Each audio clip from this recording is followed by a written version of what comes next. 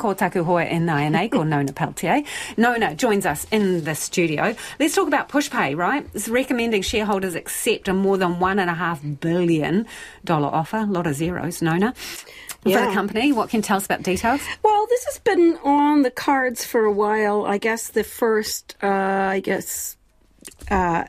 was a offer back in April. And so we've seen this for a while. Now we're, the beginning of November. And they've got an offer on the table, which the board is recommending shareholders accept. They're saying, well, the tech sector has taken a bit of a hit. Some people are saying that the price is opportunistic. I mean, $1.54 billion. Is it opportunistic? They're saying, well, tech stocks have dropped over recent times. When the offer was initially made, it's a 30% premium to that share price at the time back in April. So overall, they're saying it's a pretty good offer that shareholders should accept it. It's a deal that's being done via a scheme of arrangement. So shareholders still have to approve it. It's not a done deal. If it falls through, Pushpay, which is this mobile church donations, mostly in the United States, they say it will just be business as usual. So it's not a done deal. We'll find out how the shareholders react to that. Okay, let's talk about the chief executive of New Zealand, King Salmon, who's gone tatas, resigned abruptly, effective immediately. Yeah.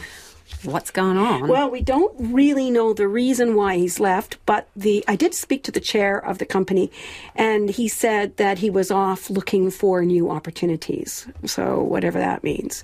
But in any case, he's gone after 13 years running the business, and he's the one who took it through the initial public offering. He's the one who set up a new brand for a premium salmon product.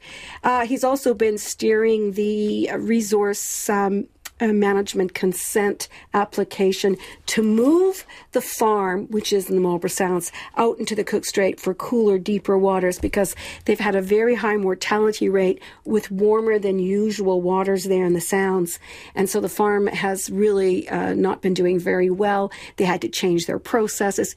In other words, it's been a pretty big challenging job for him. So that's why he, I guess, left. In any case, they're looking for a new replacement. They're looking internationally. In the meantime, their general manager of sales is looking after the business. But the market wasn't very happy with that. The share price dropped to about 11% today as a result of that. I mean, he's been in the business for a long time. However, that resource management consent they've been waiting on for a long, long time. A decision is expected at the end of this month.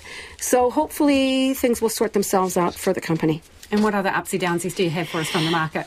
Well, now, let's see. The top 50 index, it fell just 22 points, which isn't too bad. A 0.2% drop to 11,317.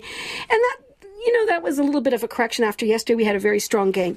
Kiwi is trading at 58.4 US cents. So that's pretty toppy for the Kiwi where we've seen it for a while. Just a touch under 91 Australian and 50.8 British pence. And just want to say that the Reserve Bank of Australia did raise their cash rate today by 0.25% percentage point. So that is what was expected by the market. Some were laying the odds that there would have been a bigger hike than that, but it didn't happen. Thank you, Nona. Ka kite. Nona Pelletier with Business News there.